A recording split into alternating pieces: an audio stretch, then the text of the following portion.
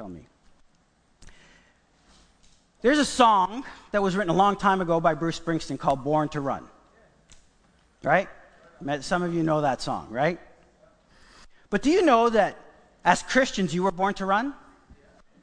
You were born to run. So the question I have for you today, are you running? You're running. Were you ready and you're running? Are you running away? Or are you running the way God has called you to run? You see, if you listen to the song, in fact, if you run the way Bruce Springsteen said to run, you probably end up running away from things rather than running to things. And there's a difference. And when we are called by God, when we give our hearts to the Lord and we surrender our lives to God, He calls us to run. He doesn't call us to sit. He doesn't call us to lay back and rest. He calls you and me to run. He does. But the problem is that there are so many things in our way. Satan, the world, our problems, that keep on coming and keep on holding us back. But guess what? You don't have to let those things hold you back. Because God has given us the ability to deal with those things so we can run. And today I want to talk about that. I want to talk about what's going to make you run. What's going to help you run. I mean, remember when Jesus was walking in the streets and from town to town. Sometimes in the media room, I give my scripture, and sometimes scripture comes to mind, and so they have to scramble. So it's Luke 9, verse 62.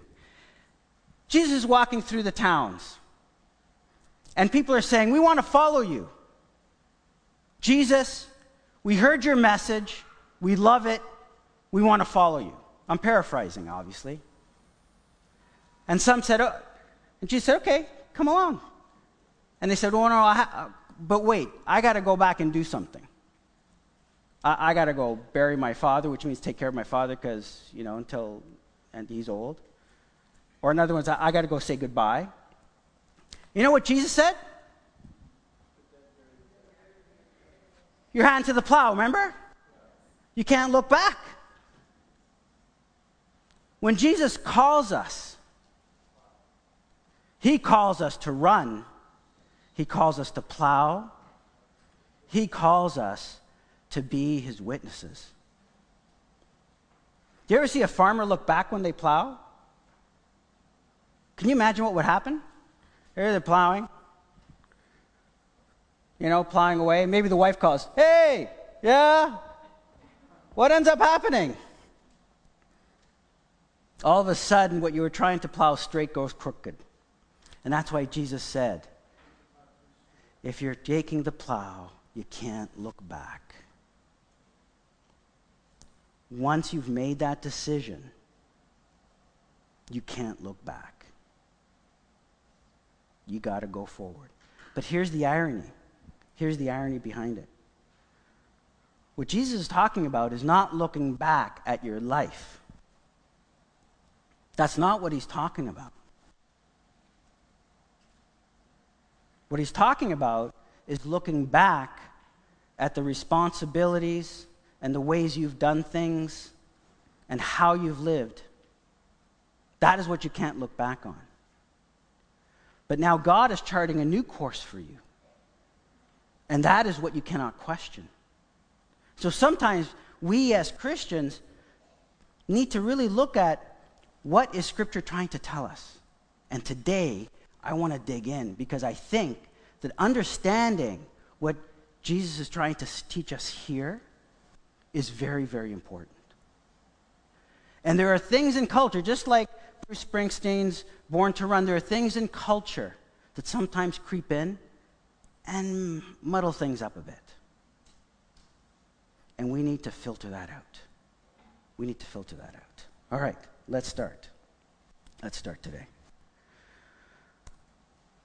All right. Romans 12:2. Do not be conformed to this world. What is it saying? Do not be conformed to this world. The first statement, do not be conformed to this world. It means we must be separate. We can't be aligned to it. We have to be separate.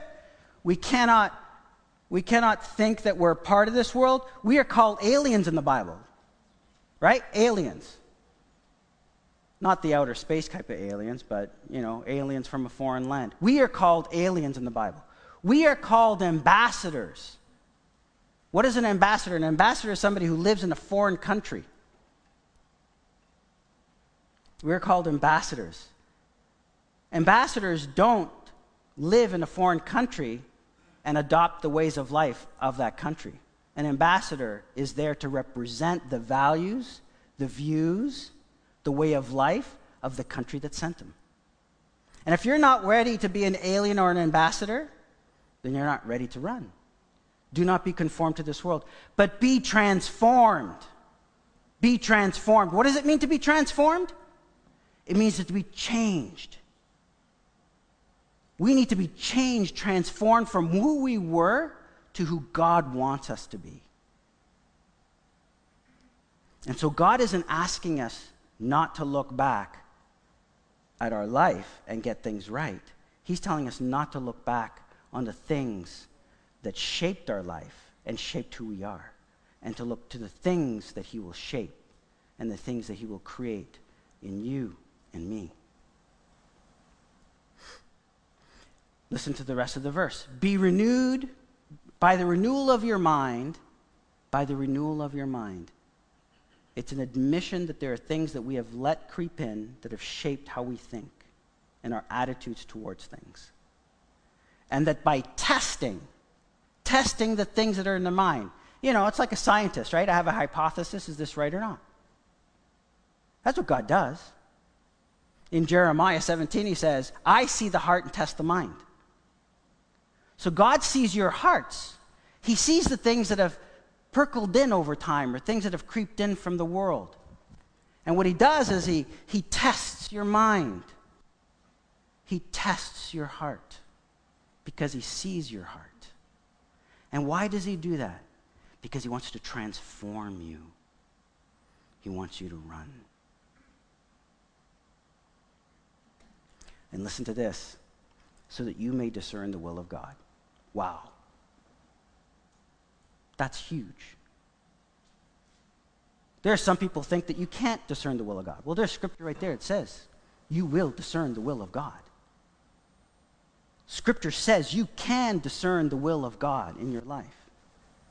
If you could not discern the will of God, then why bother becoming a Christian? We become Christians so that our sins are forgiven and we're saved, and that we will live on this life with God in us, his Spirit living in us. Is the Spirit living in us just to have a rest? No. It's for us to discern the will of God. For what reason? For what is good and acceptable and perfect. You might say, oh, Julio, the will of God, that's huge. That is huge. And that is true. You cannot understand everything of God. You cannot understand God. It is impossible to understand who God is. Even the Trinity, which we use as doctrine here, guess what, guys? The Trinity, as a specific model dictated from the Bible, does not exist. Look for it. Nowhere in the Bible does it say God is a Trinity, Father, Son, and Holy Spirit. Nowhere. Look at it. Challenge you. Look at it. It says nowhere. It was revealed to us that there is something mysterious and special between the Father, the Son, and the Holy Spirit. And that's why the doctrine of the Trinity was developed. But it wasn't because it was dictated like the Ten Commandments. There's a principle there. There's a principle for us to understand. And so today I want to talk about principles because principles are extremely important. It's principles that drive us. It's principles that help us overcome things. It's principles in our lives that help us do small things that have a huge effect. Coming here Sunday for an hour to listen and to worship, or two, when you have hours and hours between the week, that little time needs to have a huge impact. A huge impact. And for us, here, when we are giving you the message, that is what we're hoping, that you will leave here with one thing that can transform your life. One thing that will shape you day in, day out, every day. And it's something, our whole world operates like that. How many of you know, there's an Italian guy here, Vilfredo Federico Damaso Pareto. Anybody? Come on, there's some Italians in here. Vilfredo Federico Damaso Pareto. Anybody? Does anybody have a clue what I'm talking about? The last name should give you a clue. Pareto. I think some people are nodding. The Pareto Principle. What is the Pareto Principle? Well, it's the same idea as a rudder on a ship or on a plane. It's probably less than 1% of all the steel or materials that go to make up the ship. Yet it is the one thing, that little piece, that little mechanism will change directions of the entire ship or the entire plane. The Pareto Principle is that there are some things that you can receive in small amounts that have a huge effect on your life. When Jesus was tested by the Pharisees, what's the greatest law? That is exactly what Jesus did. See, Jesus spoke to us in principles, not rules. The Pharisees spoke in rules. Jesus spoke in principles. Jesus was teaching us the principles that led to the law. That's why he said, I came to fulfill the law. But Jesus pointed out that sometimes the laws that they interpreted or established based on the principles that he wanted us to live by had actually gone astray. Didn't Jesus say, God allowed you to divorce? God didn't want them to divorce. He allowed them. So there are things that we need to understand, and principles are so important. And one principle that I think holds many of us back, and something that we have very little understanding, is the principle of grief, sorrow, mourning, and regret. You might say, oh, gee, this is a heavy topic. It is a heavy topic. It is a heavy topic. But it is something so misunderstood in our society. And sometimes something misunderstood in how we live. But if we can overcome some of these aspects in our attitude or the things that are holding us back, we can start charting a new course. A new course that'll help us to gain strength and to start running. We need to understand why regret is such a big issue. Regret, sorrow, pain. You know, in our society, we talk a lot about regret, especially these days, from what's been happening with the residential schools, right? A lot of speeches are being made that people regret and they're sorry. And to one extreme, people can live with regret. And this is what we know about the First Nations people who have been abused, who have had a hard life. They can let that regret overtake them and become such a weight on their lives that it becomes so unbearable that they can't live. They can't live a normal life. And we go through that too. There are people that I have counseled that have gone through life with so much abuse, or not even abuse, but so many trials. And then they're called and they become Christians, but they're not running. They're not running. And so are we going to allow the things of our past to weigh us down? Or are we going to break through and start to run? Because that is what God is calling us to do. He wants us to live a life of no regrets, but not a life of no regrets like the world has it. A life, a godly life of no regrets. And I want to talk about that today. What does it mean to live with no regrets? Because if you can live with no regrets, it doesn't matter what your past has. You can remember your past, but it will never enslave you.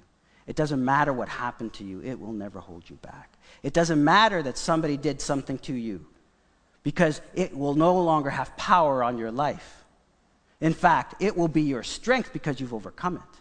It doesn't matter if you've done something to somebody that you know you shouldn't have, but it doesn't matter because there is a way to grieve and to mourn and to put that aside and to move on. There is a way to deal with things in our life that we need to deal with. And what happens is we don't.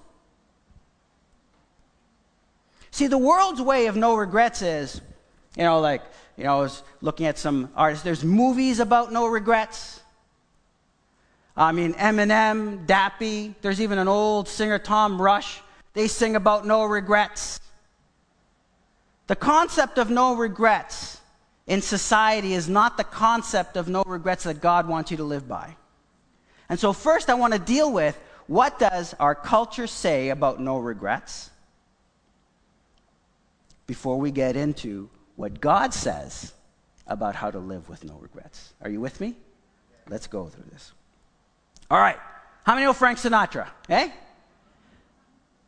Before COVID, I used to go to a barber, and they loved to play Frank Sinatra. It was all these older men, and it was typical barbershop. They play all these Frank Sinatra and all these other types of. And sometimes My Way would come on. I did it my way, right? There's Frank Sinatra. And one of the lyrics is, he goes, regrets I had a few, too few to mention. I don't know if you ever came across that. He says, regrets I had a few, too few to mention.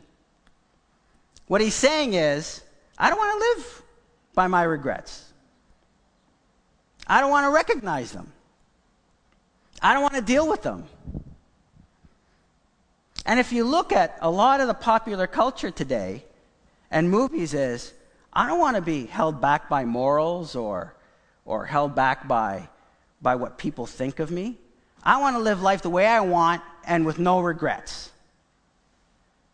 That's what happens.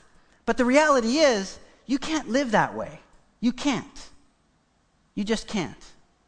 And so what I did is I went and I searched through different magazines and different documents to see what is it that's out there that's saying. And the first thing that says, popular culture is saying, live a life with no regrets. Your parents tell you to do something, just go and do whatever you want. Church says to do something, do whatever you want. Live with no regrets. You only live once, right? You only live once. But in The Atlantic, it's a heady magazine, at least they're starting to see that there is something wrong with living with no regrets. Here's a quote from The Atlantic, and you'll see, so I'll have several quotes from The Atlantic. But no regrets suggests that life can and should be lived without looking through the rearview mirror. So in other words, even in culture, they're starting to see that a life of no regrets has its implications. It's saying that you'll never look back. Never look back. And I've heard it preached, guys, okay? I've heard it preached. Never look back. God doesn't say that.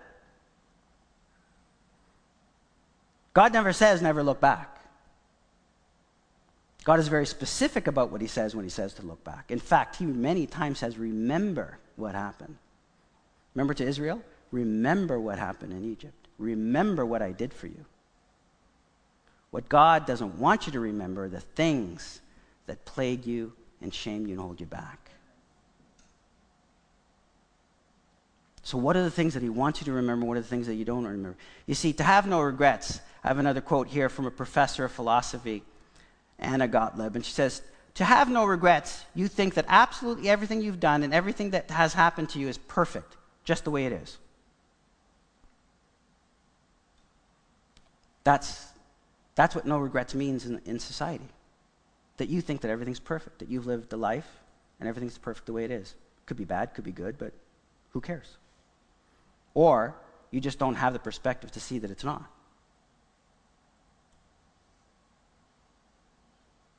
Well, to me, that tells me that the perspective of no regrets in our society, of having to go through life and not worry about grief and sorrow and pain and not deal with it, talks to me of indifference, rebellion, denial. That's not the kind of no regrets that God is calling us to live by. So I ask you, do we as Canadians understand how to deal with regret, grief, and sorrow? Do we? Do we? Do we do that? Well, here's an interesting thing about statistics. There is statistics that they do on regret, okay? And every time that they go and survey Canadians or Americans or other, they ask them about regret. And you know what the number one thing that concept that comes up when they regret is what they haven't done. It's the bucket list. So when people are talking about no regret, it's not about dealing with the decisions they've made. The no regrets that our culture talks about is about your bucket list. Right? And so I dug a little further, and apparently there's this World Regret Survey of 15,000 people, and some guy wrote a book about it and made millions on it. Man, I wish I had that idea. Survey 15,000 people around the world, write a book, and make a lot of money out of it, right? So he did that. And so it's cool. You can go online, and you can look at the survey questions, and you can actually go to a particular part. And so I went to Ontario, and it had responses from people in this survey about what they don't regret. And it said, not getting a dog earlier, travel when I was younger. Oh, I wish I had traveled. I regret that. Regret not spending more time with my mom. Oh, that's a nicer one there. Not getting back with my ex-husband. Not playing the piano. But you start getting to see what I'm trying to get at. In culture, the concept of no regrets is the bucket list of things that I didn't do. And you see here, my first problem that I have with our concept of no regrets is that it's about what I didn't do, not about what I did do. And until we get to the things that we did do, or were done to us, or that we saw done to others, until we deal with those, we're not going to run. And that's the difference. And that's the first problem I have with people's understanding of no regrets. It's not about the bucket list. It's actually the reverse. It's about what you've already done from the bucket list that counts. Got me? You following me? All right, let's keep going. Here's another one. Again, The Atlantic, from this article. To extinguish your regrets doesn't put you on a path to freedom. It consigns you to making the same mistakes again and again. In other words, they got it right, at least in one perspective, that if you think that forgetting what you did, the decisions you made, remember, because that's what the bucket list is, that's what everybody's concept of no regrets is. I don't want to, don't talk to me about my messy past. Don't talk to me about the decisions I've made. I don't want to deal with that. But at least in this article, they got it right. They say if you don't deal with that, the danger is you'll keep on making those mistakes. Doesn't that make sense? It's true. If you don't learn from your mistakes because you ignore them or push them away, the decisions you've made, because all you want to do is worry about the things that you haven't done. I mean, commercials have it, right? There's a commercial for Expedia out there. It's kind of one of these commercials. I like it, actually. It's about this actor who goes through the studio, and it's all these people, and he's saying, you know, what are the things that you want to do in life, right? Get a better cell phone, or, you know, do this or that, and then he goes, isn't it the places you'd want to go? It's a very good commercial. And it's a very effective commercial. Why? Because it's tapping into the things that you wish to go. Oh, I wish I could have traveled here and seen this. Or I wish, that's a beautiful place, I wish I could travel there. We spend so much time on travel in the West, more than any other place in the world, because we want to go out and explore. It's our bucket list. We don't want to die. We don't want to live this life and not have gone and done X, Y, Z. There's nothing wrong with traveling. Trust me, I've traveled to the States, Central America, South America, Europe. I've traveled to many, many countries. I'm not saying you don't travel. But if that's what you're trying to achieve in life so that you have no regrets, the places you wanted to go and you didn't get a chance to go, that is not going to help. And here's what the answer is. If you read The Atlantic, if you read these academic journals, here's what they tell you. If you as an individual can overcome your regrets, your real regrets, the regrets that with the decisions you've made, that is a feat that could change your life. But here's where I disagree with them. Here's where I diverge with the common thinking. Human effort cannot fix the things that have hurt us in the past, things that cause pain.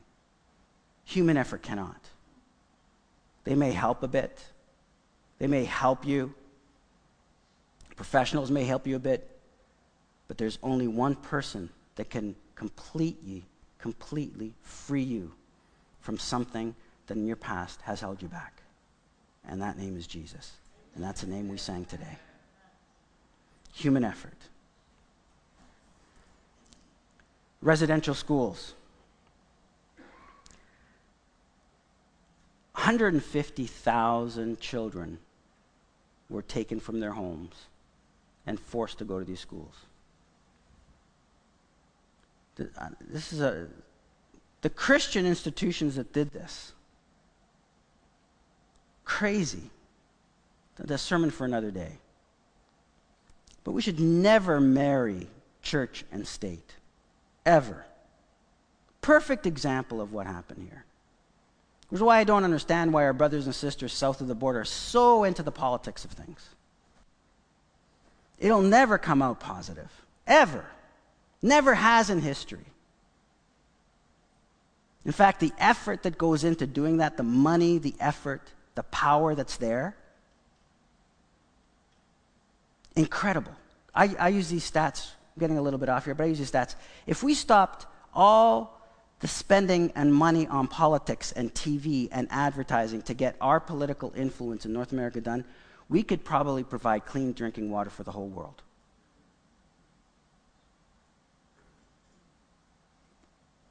And that doesn't stop there. It doesn't stop there. But you see, this is an example of worldly ways of doing things creeping into the church and us following that path and thinking that that's going to resolve things. It won't. Just like regret. Just like regret. Talking about the residential schools. They don't know the estimates range from 3,000 to 30,000 children died. And most of them died because of the poor conditions. Humid, cold conditions. Too few staff. Too many children. Too few resources to keep the buildings heated properly. And the church just went right along with it. And so, what happens is, another concept of regret that we have in our culture that's creeped into the church is this concept of forgive and forget.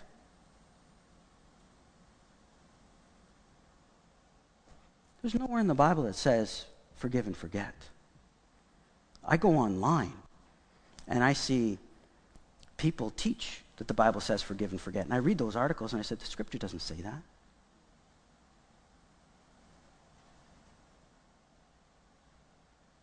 What has happened to us?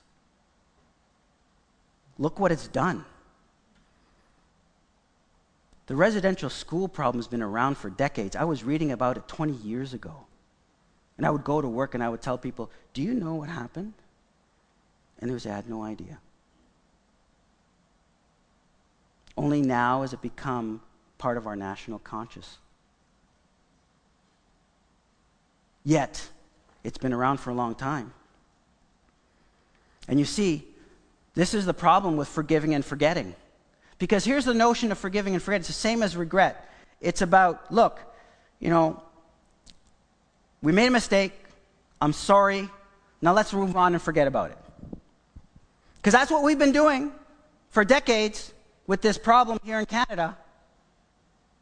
That's what we've been doing. We're sorry. Let's create a new amendment to the Indian Act and we'll give you some money or some more powers, and then we forget about it, move on. You can't forget about it. You can't forget about it. Forgive and forget is not godly. I am telling you right now today, you need to correct that thinking in our lives, in the church. It is not in Scripture. There's only one person in Scripture that has the ability to forget, and it's God. God is the one who says, I will throw your sins into the sea of forgetfulness. Not us. It is God.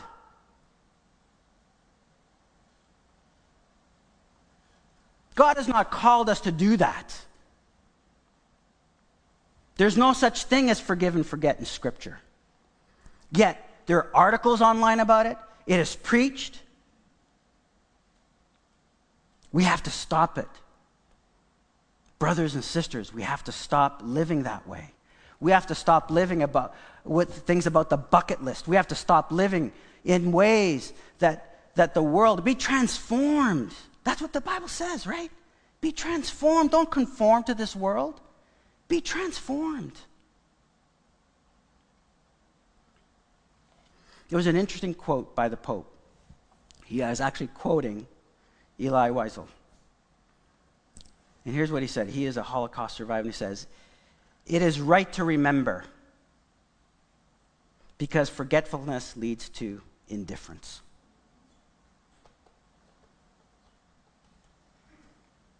To forget leads to indifference.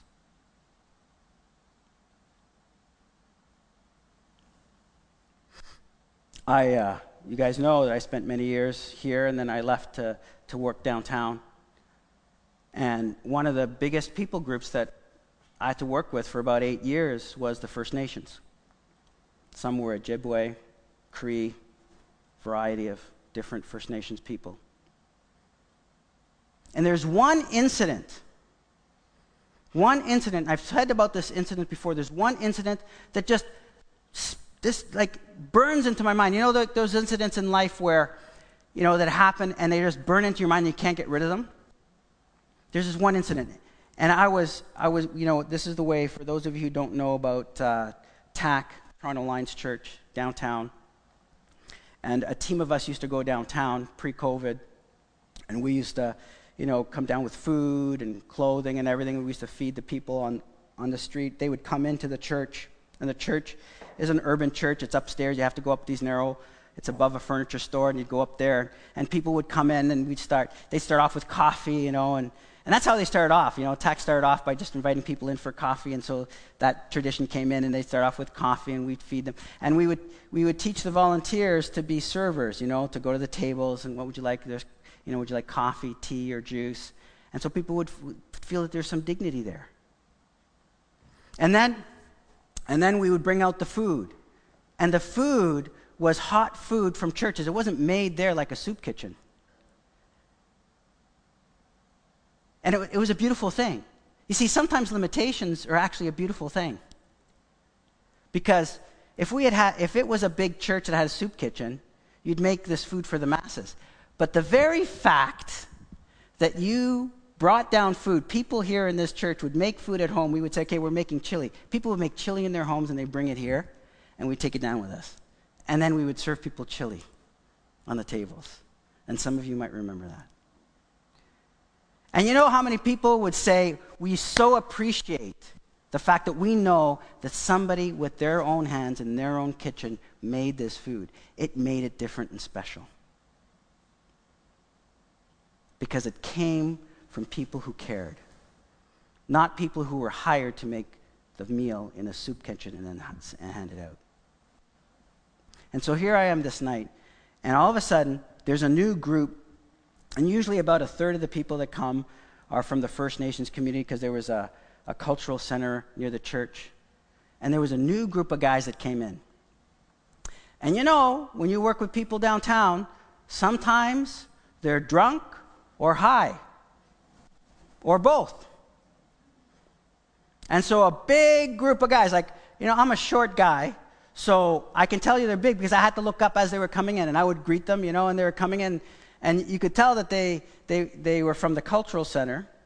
They were all First Nations people. They were coming, and they were drunk or high, and you could tell at times I thought they were going to fall down the stairs. But these were big guys.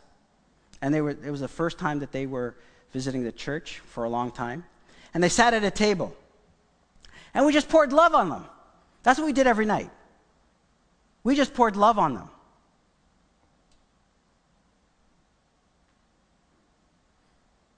All we did was pour love on them.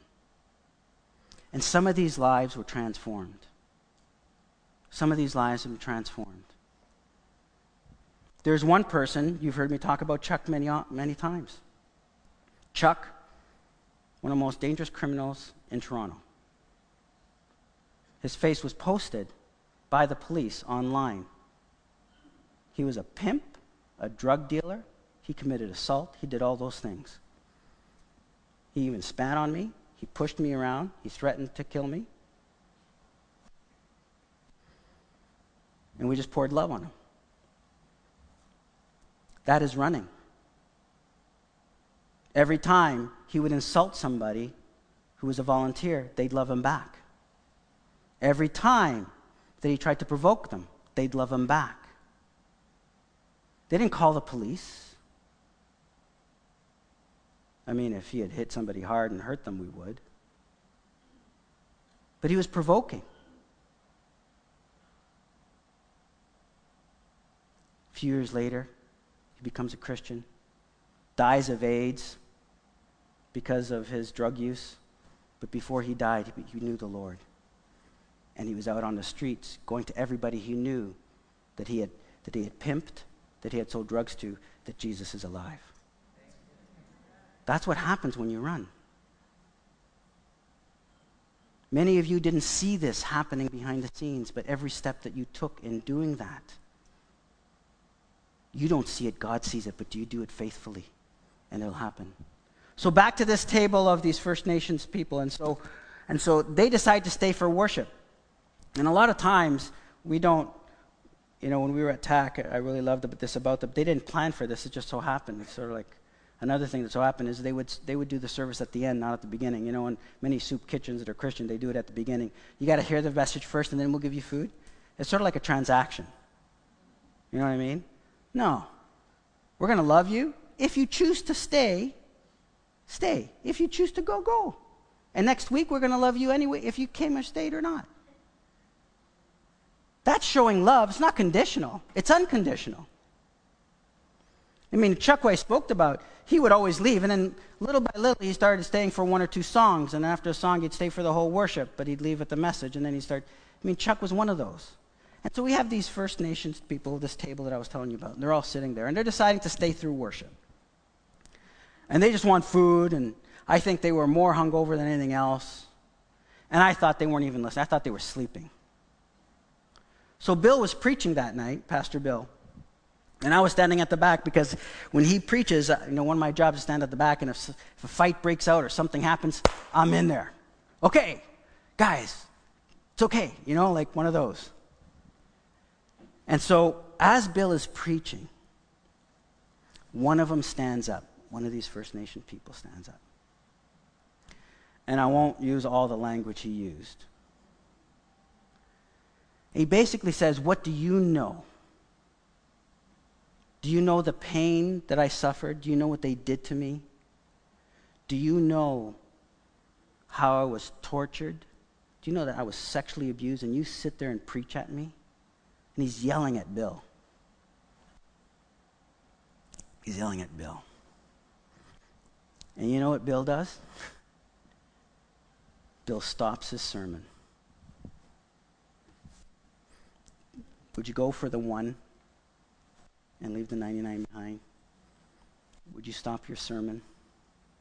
Would you stop what you're doing that's so important? So Bill stops,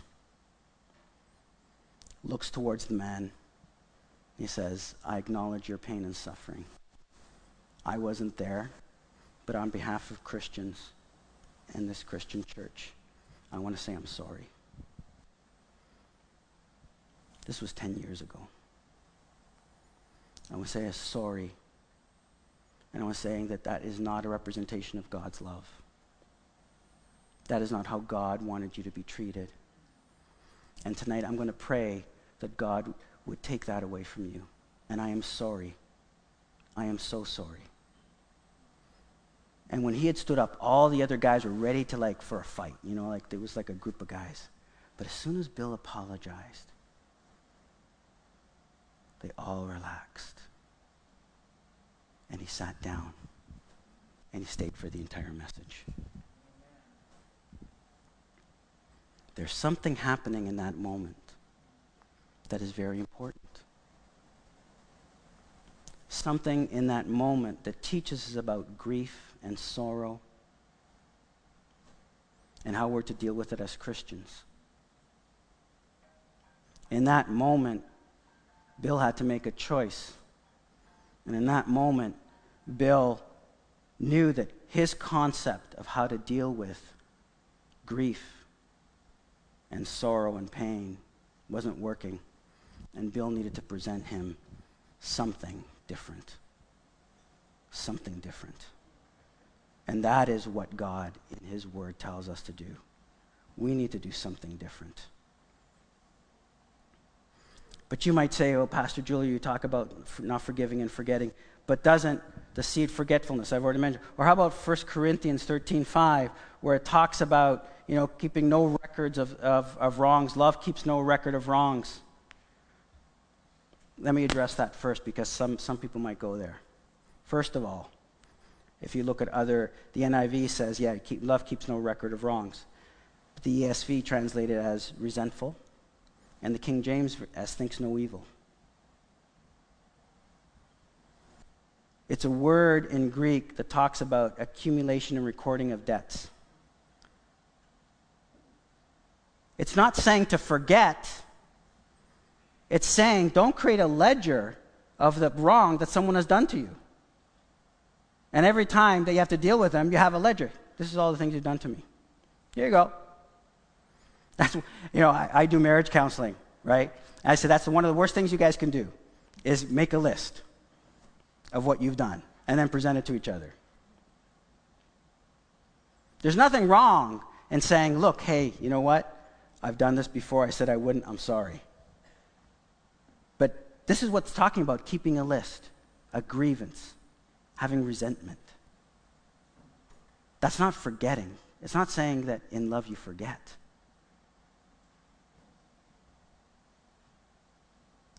If you have your Bibles, open up to 2 Corinthians 7:10.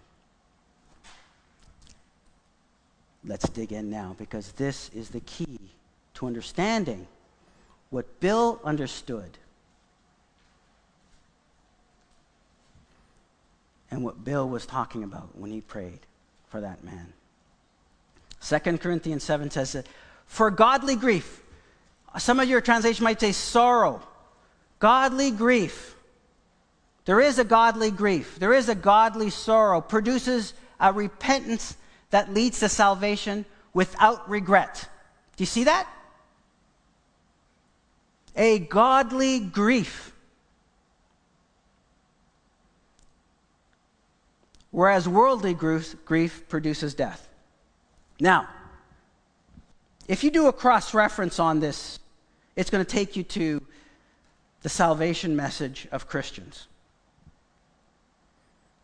But this isn't what Paul meant to bring here. Let me give you some context of this verse. 2 Corinthians 7:10. Now we know Paul traveled to Corinth, right? Acts 18, traveled there. It says he spent about a year and a half there. And then he wrote 1 Corinthians. What was 1 Corinthians about? 1 Corinthians was about all the things that the church was doing wrong. There was a lot of division. There was a lot of sexual immorality. Just a lot of stuff. And so Paul writes in 1 Corinthians saying, look guys, you got to clean up your act. You can't live like you did before. You can't go to the prostitution house. Like, there is so much stuff that was happening in those societies. Paul pointed out a few examples, but there's so many things. And Paul's saying, you got to clean up your life. There's a way that there's a purpose by which God has called you to live. And so in chapter 2 of 2 Corinthians, you'll see that he talks about him visiting, and that it wasn't all roses when he visited. He not only had to write the letter, he had to go there personally to deal with all the issues. And that is why many people believe they had to be there 18 months.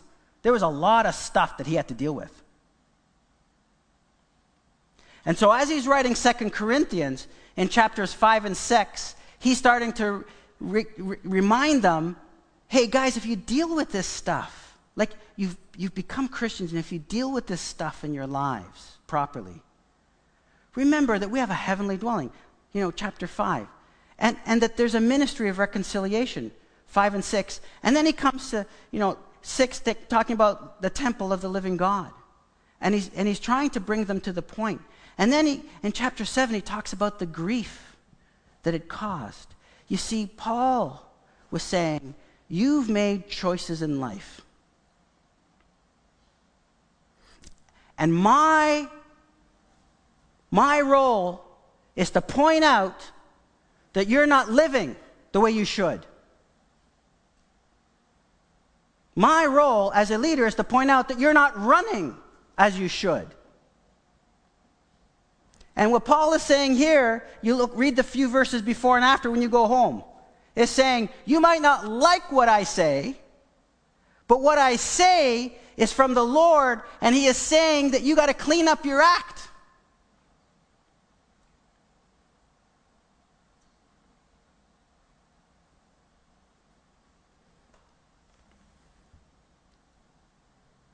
And then he says, and if you grieve and you feel bad by what I say, you know what he says? That's good. That's good. Don't think of it as bad. If what I say is tugging on some strings of the heart, that's a good thing. That's good grief. That's good sorrow. We want that. That's godly sorrow. That is a Spirit of God stirring up inside of you. And so Paul is telling the Corinthian church, so this isn't just a message to people who don't believe. And for people who don't believe, let me tell you this. Do you want to live a life regretting everything that has happened in your life? Or do you want to live in denial? Is that what you want to do? Because neither is great. And there's only a freedom that can come from Jesus Christ. And that weight and that yoke that you're feeling can only be lifted by Jesus Christ. And those of you here who've given your lives to the Lord, remember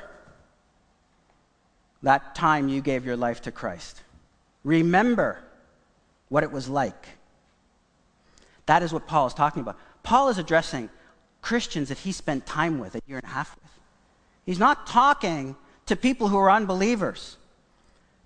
Don't just read the words. The words are in the context of a paragraph before and after. He's talking to Christians. Why would he do that? It doesn't sound right, does it? No, it sounds perfect, actually. For godly grief produces repentance that leads to salvation without regret, whereas worldly grief produces death. And he goes on. What he's saying is, guys, the same thing that brought you to salvation is the same thing that's going to deal with your grief in a godly way and give you freedom.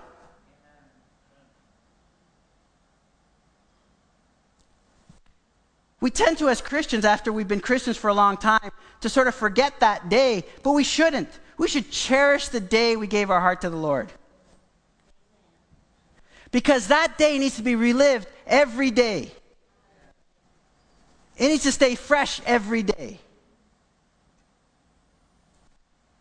That's what Paul is saying. And Paul is saying, you know what, guys? You might have gotten upset because I sort of pointed out some things that you didn't want to hear. Like forgive and forget doesn't work. Bucket lists aren't the way to live without no regrets. I'm not saying don't have a bucket list. I'm just saying that shouldn't be your main focus. Our focus should be more on the decisions we have made. Because here's what happens. Here's what happens when we do that. There's freedom. Max Lucado says this. When he says we're forgiven, let's unload the guilt. Huh? When he says we're valued, let's believe him. When he says we're provided for, let's stop worrying. God's efforts are strongest when our efforts are useless. When you're in a state of grieving and sorrow, it's almost like being in a state if you can't almost do anything. It's like you've given up, you've surrendered. And what Paul is saying here is you need to look at our lives and the decisions we made, because here's the key. And this is what Paul is saying. Here's the key. Not just things you're doing now, but things that have happened to you. I want you to think about things in your life, maybe things that you've done,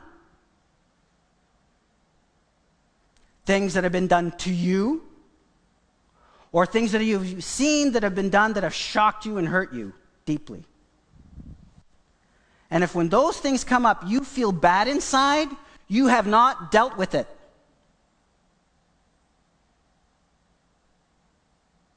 Are there memories you're suppressing because you're afraid of the consequences of those memories and the feelings that you have?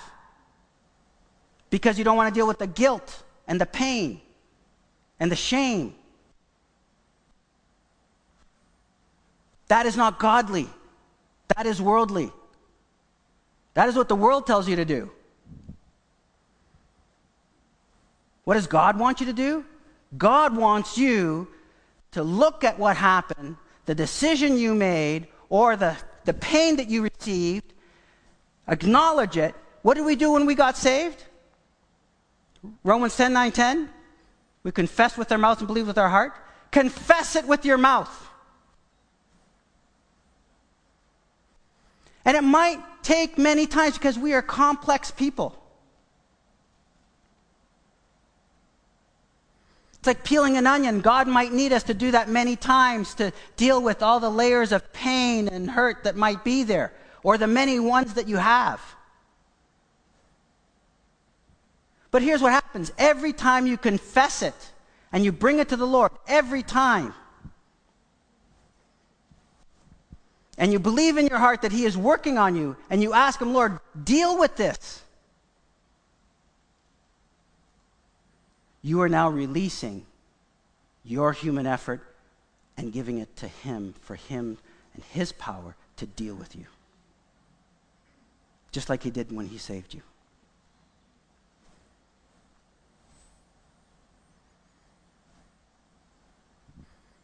God is in the transformation business. He is. He's in the transformation business. I tell you, when I went down to TAC, we were just talking about TAC. When I went down to TAC, I was probably as good a Pharisee as you could find one. And I was a pastor here.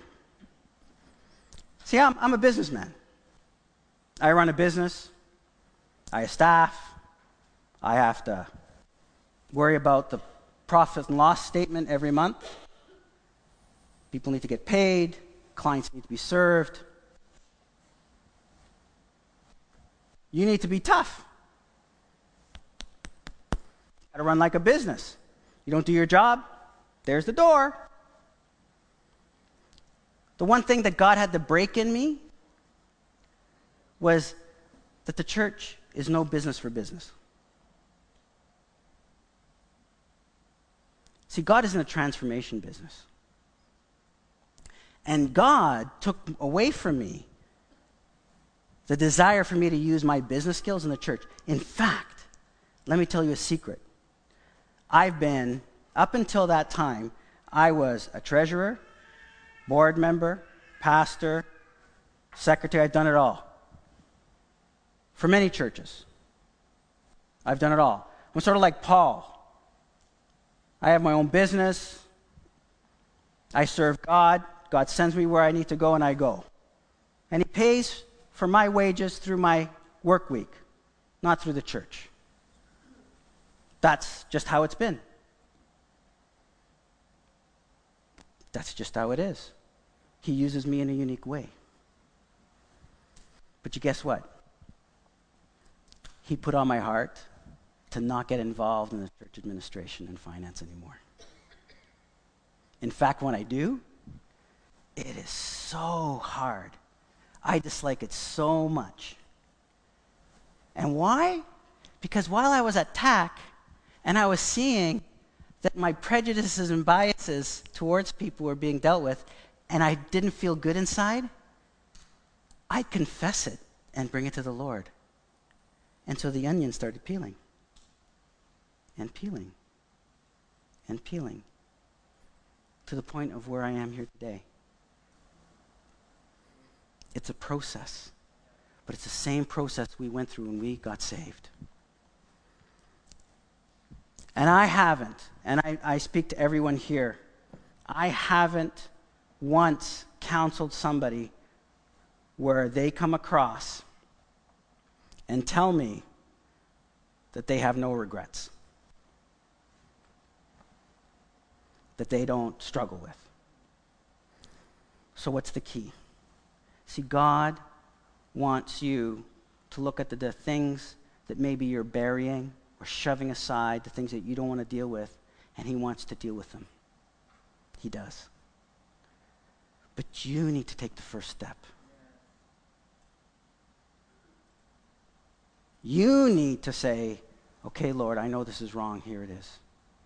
Okay, Lord, I did this to so-and-so 5 years ago, and I've been justifying my actions, and deep down inside I know it's not. Here it is. Lord, this was done to me when I was a child. Here it is, Lord. I was hurt in the church by XYZ. Here it is. I saw something terrible. Here it is. Because if you don't bring it out, it will consume you. It will. My grandfather was consumed by what happened to him when he was a child. His parents had him out of wedlock. And so back in Spain, that was a big no-no. So they put him on a doorstep, just like in a movie, in a basket at the house of the wealthiest family in the town. And they took him in and raised him. But they were an older couple and had lots of older children. And so when he became 8 or 9, they said to the children, we've already helped you get your own farms and your own businesses and everything like that. We're going to give everything that we have to this little child. And so this little child at 8, 9 inherited an entire farm, a well-off farm. But did the children step in to help? No. The children knew that if they didn't step in to help, that the thing would fall apart, because how is an 8, 9-year-old going to pay the workers? Or know when to plant and when to sow? And so the farm fell into ruin. And the kid couldn't make food because there was nobody at home to make food for him. And the elder children of that family, who never really took him in, just left him. And so he's on the streets. And so a teacher in the town took him in and said, "This is a travesty here." And so you know what the children of that family said? "We'll take care of him until he's 16, when he's old enough to go out and work. But for that, we want my parents' property." So it's a second pair of parents he lost. Then everything that was given to him is taken away from him. And at 16, literally when he turned 16, they came in, took over the place, and kicked him out. And he was on the street again. And at that time, Franco in Spain was in charge, and there was a huge war. And what was happening was there were towns that were politically aligned to fascism and towns that were politically aligned to socialism. And you talk about ethnic cleansing. This was ethnic political cleansing. Franco would go to the town that was socialist with the town that was fascist, surround that town, take them out, bury a big pit, shoot them all and throw them into that pit. So my grandfather, who is now on his own, learned to trade between Portugal and Spain because it was right on the border. And one day he came across moaning and moaning. And he followed the moaning. And he saw mounds of dirt. And he followed the moaning. And when he looked in, he saw bodies on top of bodies with blood everywhere. He saw people he knew. And it devastated him. And in his older years, he would drink.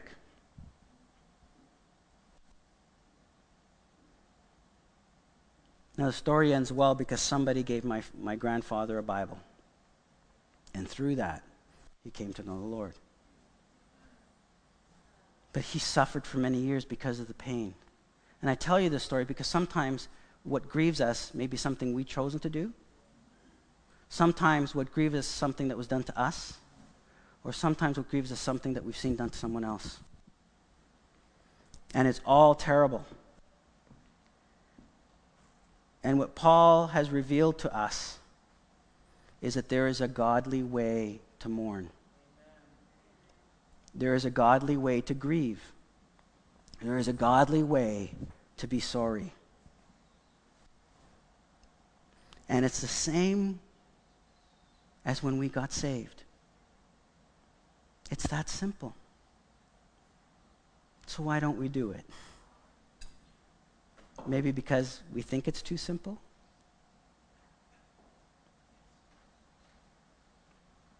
Hebrews 12:1. Want to live a life with no regrets? Hebrews 12:1 says this. Therefore, since we are surrounded by so great a cloud of witnesses, right? We know what we're talking about here, right? Faith. Those who are led as examples of faith. Let us also lay aside every what? Weight. And sin. It's just not sin, but weight. What weighs you down? Huh?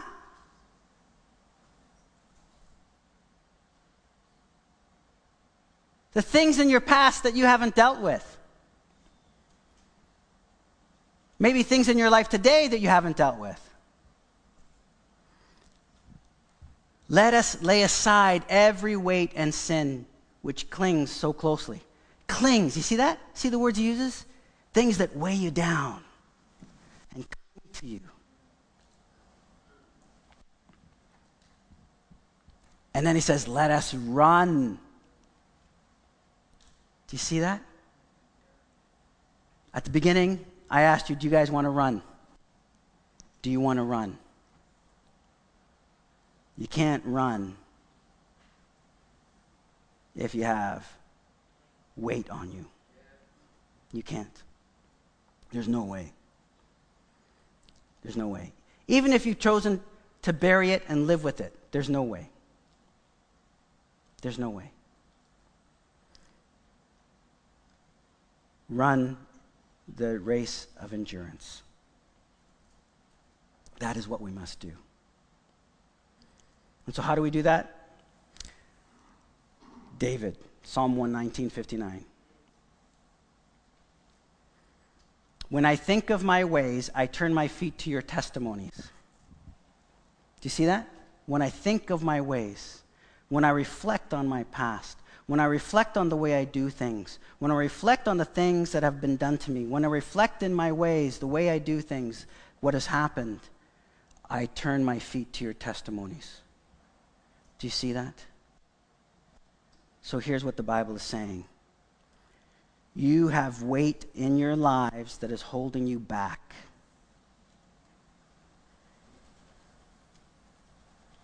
Let's talk about volunteering. What's holding you back from volunteering? What is holding you back? What is holding you back from giving? What is holding you back? What is the weight that is holding you back? Why aren't you running?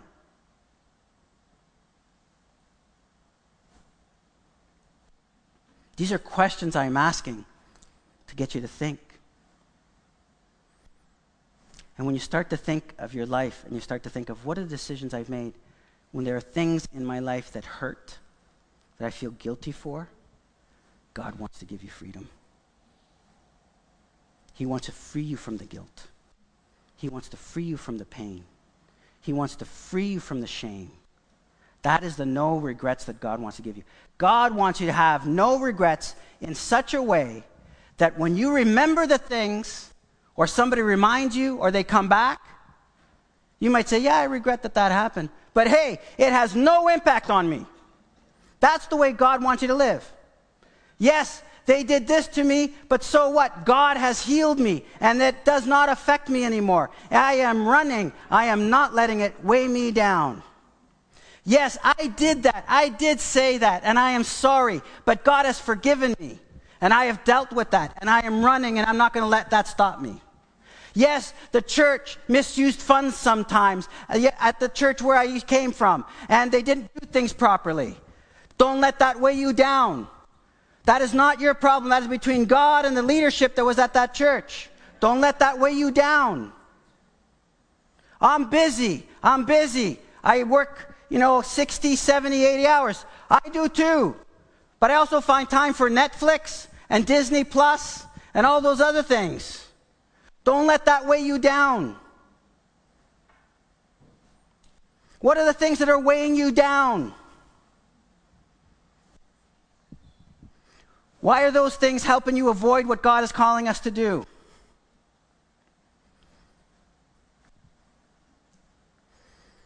We must be like David,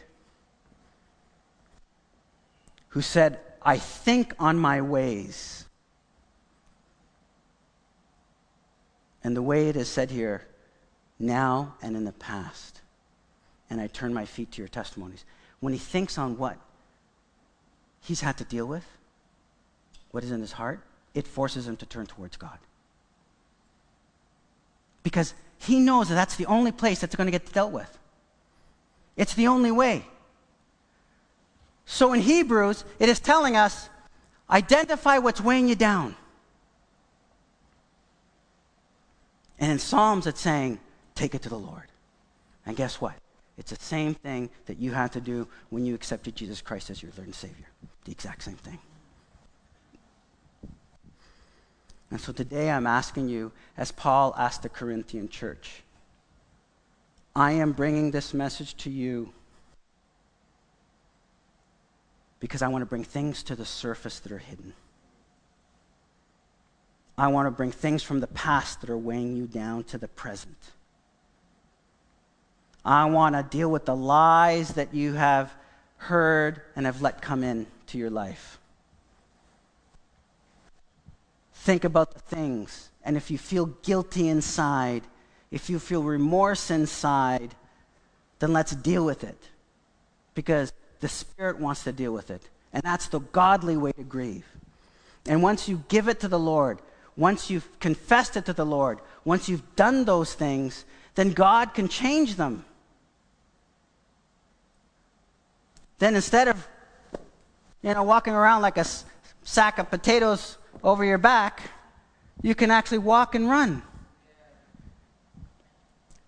Do you ever confess something or deal with something after an argument and you feel like a big weight's off your shoulder? You feel like, wow, this is so great. I'm so glad that we made up. That's what God wants to do with every aspect, everything that's happened to you.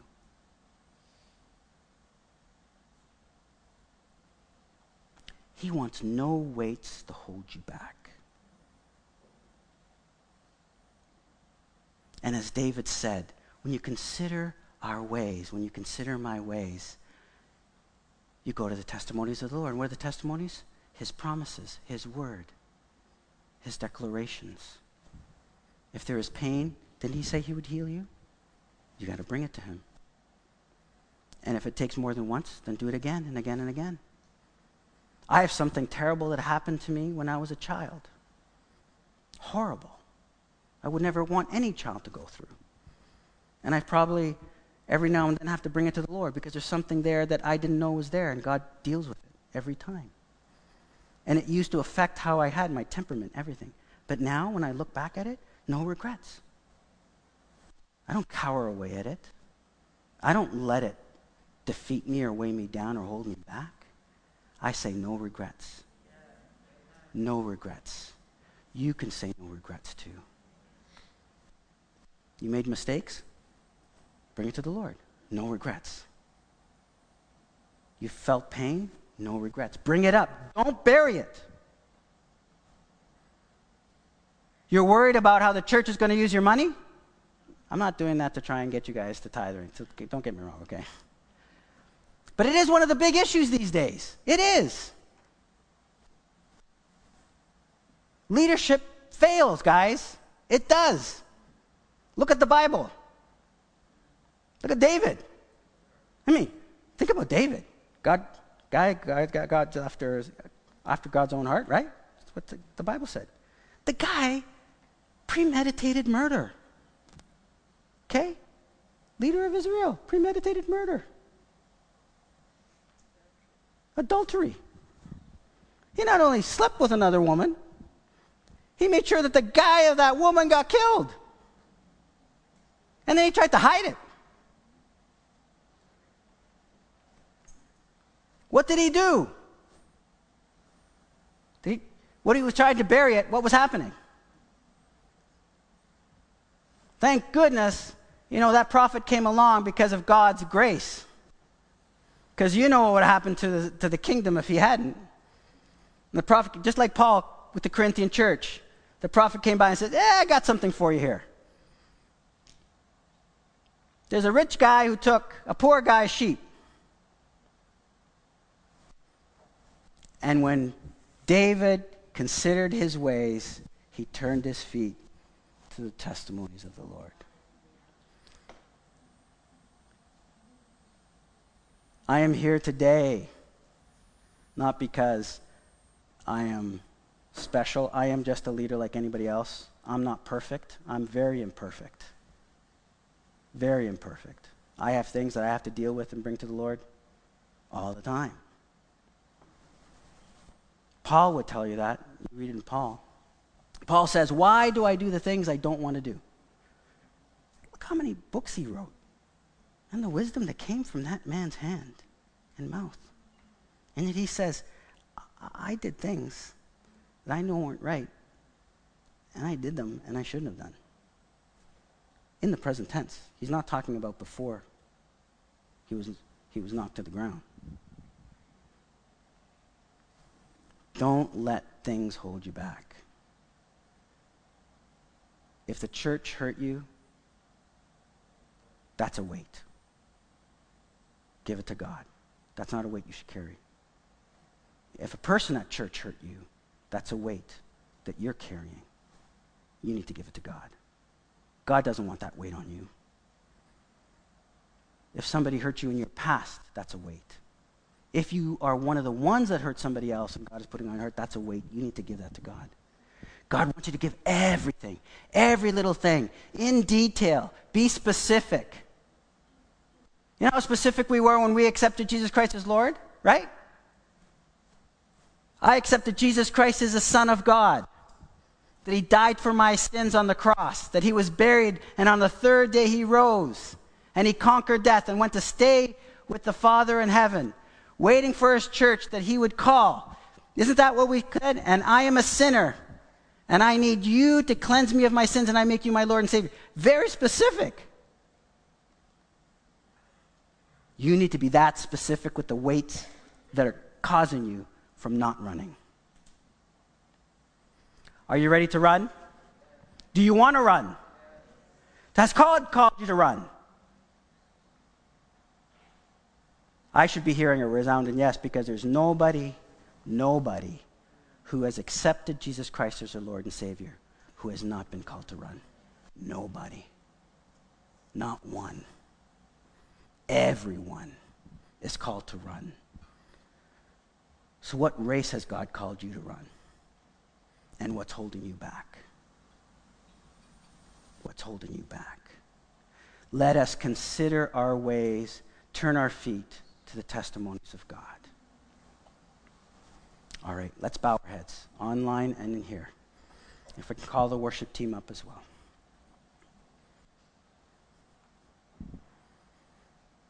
Let's bow our heads.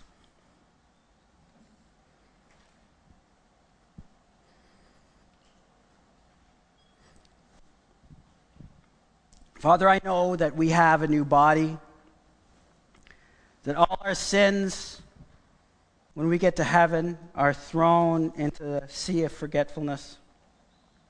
I know that you will wipe away every tear, and that is our hope. But you have called us for a purpose here and now before that takes place, before that comes to be. And that purpose is there for the revealing for those who trust in you. And you, in your word, as David said, I turn to your testimonies, and here's the testimony from the Bible. It says that you were called, that you were made part of a body. And as Paul taught, you were given a certain function as part of that body. You were given a role in life. If it's to pray, then be a prayer warrior. If it's to help with children, come on, guys.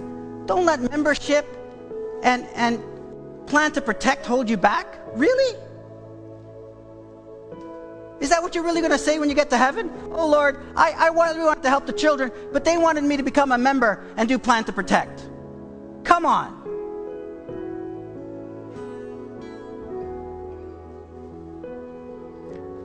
But let's dig deeper now. More importantly. God, you've called me to be a witness to my neighbor. You've called me to be a witness to my brothers and sisters, fathers and mothers, cousins, co-workers, friends.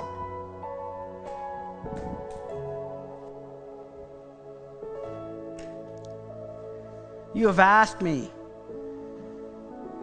to be your ambassador and witness. You've asked me to run.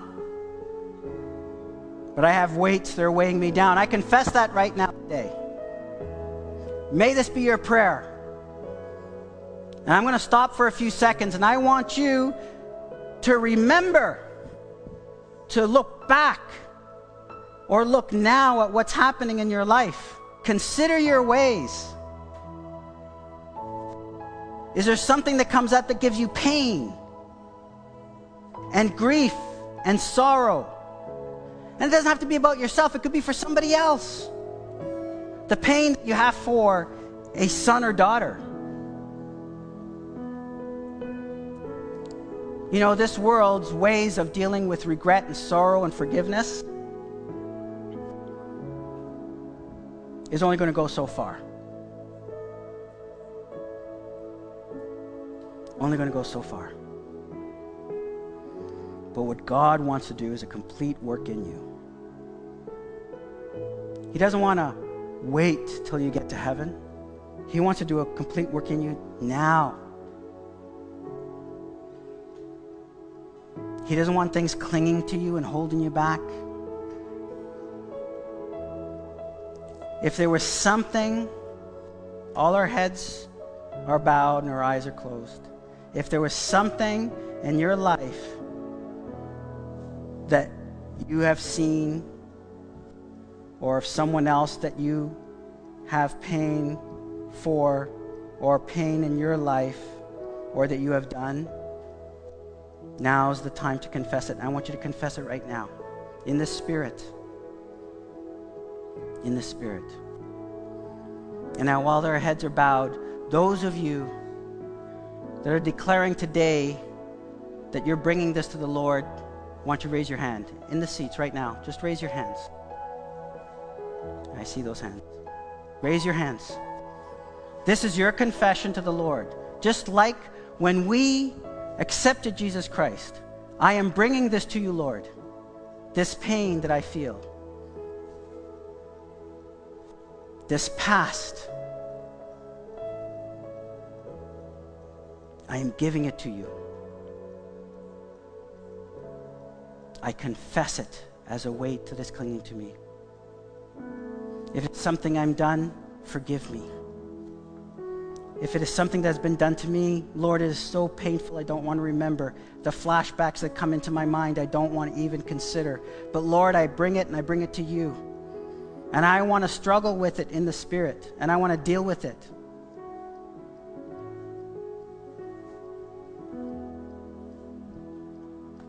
Let me put your hands down.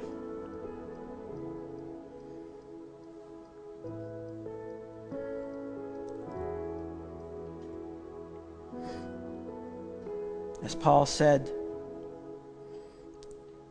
if the message grieves you or makes you think, this is a good thing. It's a good thing. Because what God wants is every weight off your back. He doesn't want any guilt to be part of your life. He doesn't want to be any shame to be part of your life. He doesn't want you to have doubt. Doubt is a weight. Doubt is a weight. There's some of you who doubt and struggle. That is a weight that's holding you back. There's some of you that are struggling because of what churches have done, what you've seen on TV. That is a weight.